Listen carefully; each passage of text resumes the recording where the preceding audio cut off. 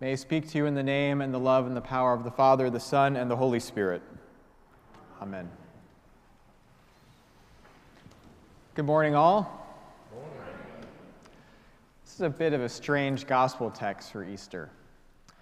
It sits somewhat awkwardly alongside the other gospel texts of this season, with their classic Easter themes of resurrection, eternal life, Jesus the Good Shepherd, the mystical union of Jesus, the Father, and the Church, the coming of the Holy Spirit, of course, the Ascension.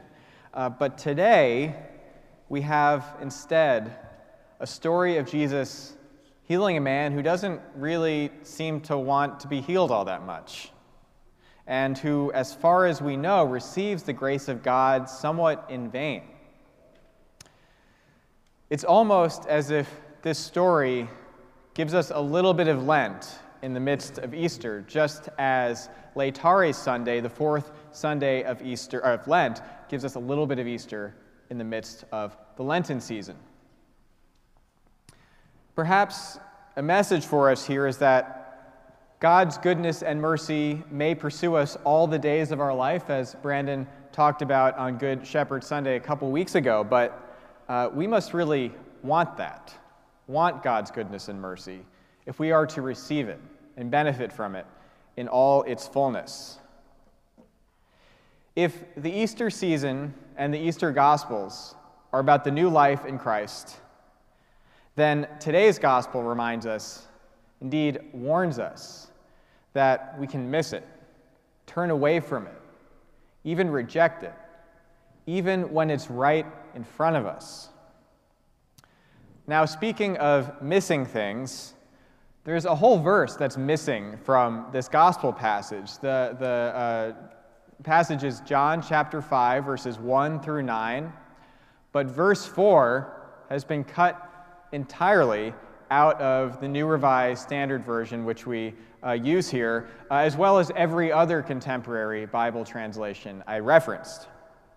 And the reason for this is because verse 4 is not found in the best manuscripts we have of John's Gospel. And on top of that, the Greek wording, and indeed the English wording, is rather unlike the rest of John. And this has led scholars to conclude that it was probably not part of the original text. Now, that may be, but it seems that this missing verse actually provides some important context for understanding the story and its meaning, and indeed that may be why it was added by some scribes later. This story is the second healing story in the Gospel of John, and in it we find ourselves at a pool in Jerusalem. And around this pool are people with various diseases and disabilities. So what are they doing there exactly? Is this some sort of spa therapy? No, not exactly. The reason why they are lying around the pool is not really, at least not entirely, clear without the missing verse 4, which goes as follows. They were waiting for the stirring of the water, for an angel of the Lord went down at certain seasons into the pool and stirred up the water. Whoever stepped in first after the stirring of the water was made well from whatever disease that person had. So, it appears that the water in this pool was periodically stirred up or disturbed in some way, either by an underground disturbance or some influx of water at various intervals. And evidently, as we learn from this verse, it was believed that it was an angel who was stirring up the water, and this gave rise to an idea that if you were the first one to make it to the water when it's stirred up, you would be healed of whatever condition you had.